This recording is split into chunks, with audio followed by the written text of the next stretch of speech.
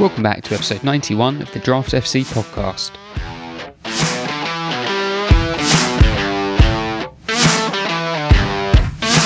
Welcome back to the Draft FC podcast, the podcast dedicated to all things Draft FPL.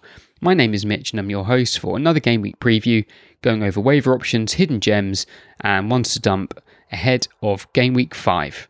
Now, if you're wondering why you're listening to me again so soon, it's because we've got game week 5 kicking off on Tuesday evening, which means we've got the next waiver window tomorrow evening on Monday the 29th of August at 6 o'clock in the evening British summertime. I'll also be doing another pod in midweek with another tight turnaround ahead of game week 6 at the weekend, but if you're liable to missing the odd waiver window, it also doesn't hurt to plan for the next 2 game weeks, and there are a few teams with a nice fixture pairing this week. Thursday is also interesting as it is transfer deadline day, and there should be some interesting additions to discuss in the next pod. Quickly on game week 4, which is only just finished, only one place to start, and that's Liverpool's 9-0 win over Bournemouth. I've more or less said it every week so far that Bournemouth are the main fixture I'm targeting at the moment, and that has been solidified in dramatic style. I wouldn't read too much into the Liverpool stats from that game, as they can only play Bournemouth once more this year, and they won't come up against easier opposition than that. United managed to grind out a follow-up victory, but were probably fortunate in the end to come away with all 3 points. Brighton continue their unbeaten start to the season, and are the best defence in the league after 4 games with just 1 conceded. Haaland scored his first Premier League hat-trick, and surely not the last, while West Ham managed their first goal and first win away at Aston Villa, who continue to struggle. I'm recording this episode on Sunday the 28th of August, so any team news, injury developments or press conference clues are up to date as of then, and of course subject to change.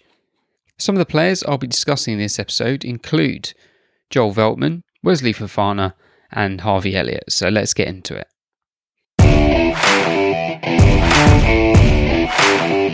So let's get into the waiver watch quickly. The main transfers in last week on the waivers were Saliba, Veltman, Harrison, Che Adams, Rodrigo and Pascal Gross. We can't really grumble with any of the names on that list.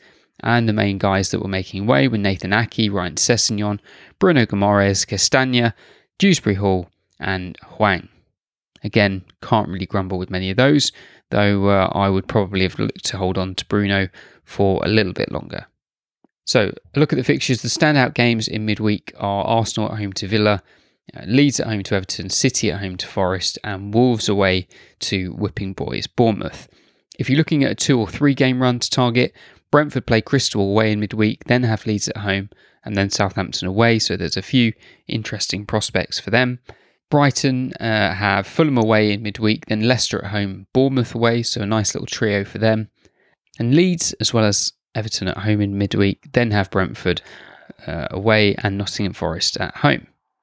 So this won't be the longest episode, 1, because I doubt many of you will even have time to listen to it before the waivers, and 2, because there's just been so little time to digest everything before trying to plan for the next round of games. But anyway, spoiler alert, Brighton players will feature quite heavily in this podcast. I'm going to kick things off with Joel Veltman. Now, as I just said, the Brighton fixtures are great. Defensively, they're the best in the league. And of the regular starters, Veltman seems to be the BPS magnet. And he's got 4 bonus points already after the opening 4 games. He was one of the most transferred in players, as I just mentioned last week, according to our global dashboard data.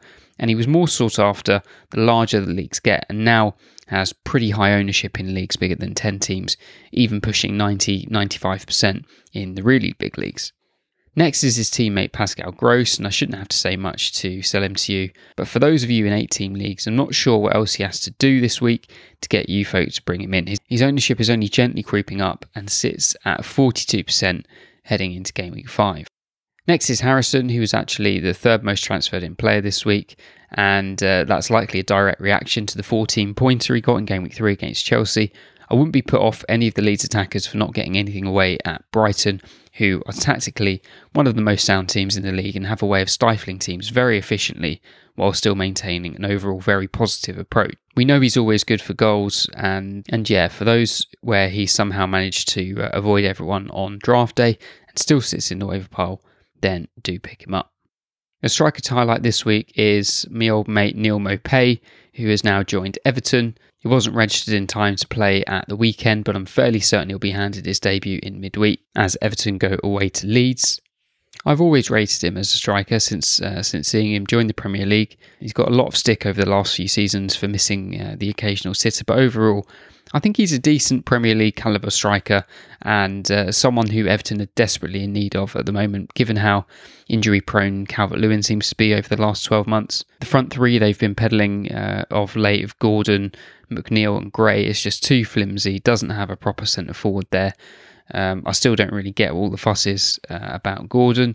But yeah, I think Maupay equals goals. So as long as he continues to get enough game time at Everton, he's a decent pickup. On to the hidden gems, and a guy I highlighted last week is Diogo Dalot for Man United.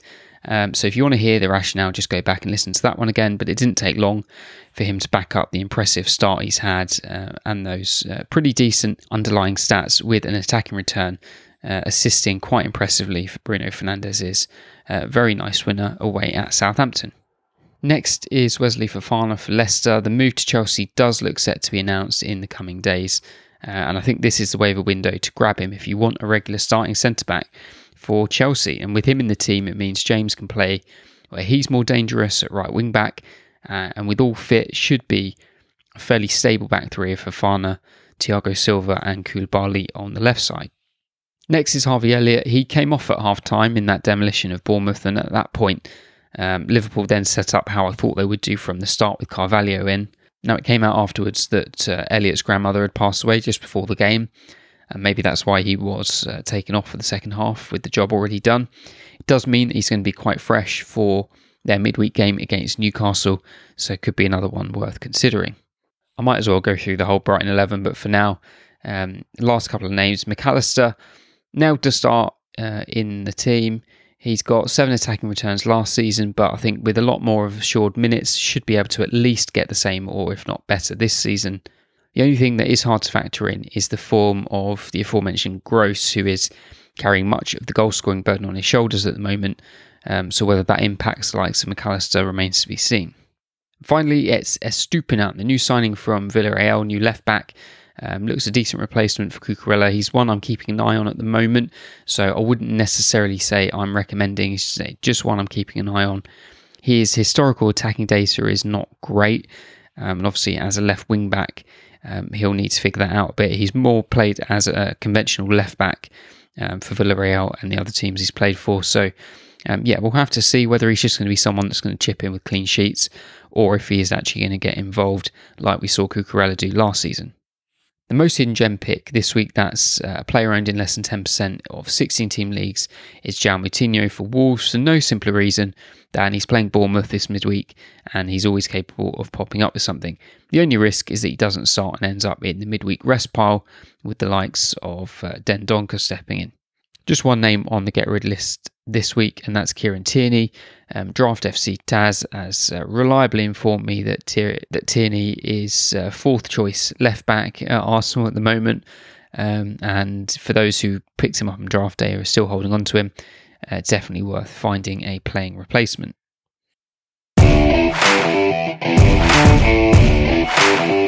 So that's it for this episode. Obviously not the longest one, and if there are any other players that you've thought about or want to hear my opinion on, then you can always send me a message on Twitter at draft_FC. I'll make sure to comb through any of those messages ahead of the waiver window tomorrow evening.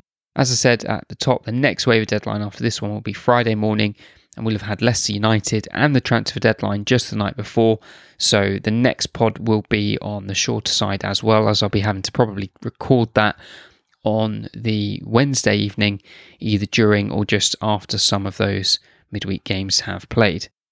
Once we do have that podcast out though and the dust has settled on transfer deadline day, I guess I probably should do another pod at the weekend having a look through some of the late moves. If you're a fan of the pod, make sure you're subscribed on whichever platform you listen to.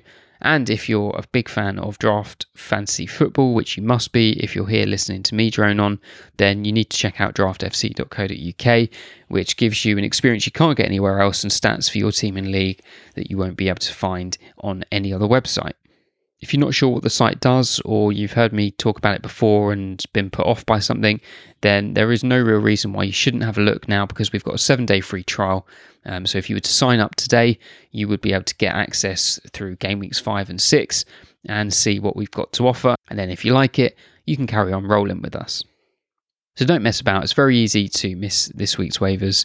So get your phone out now and just pencil a couple in if there are some names that you want to move out or some names that you want to move in.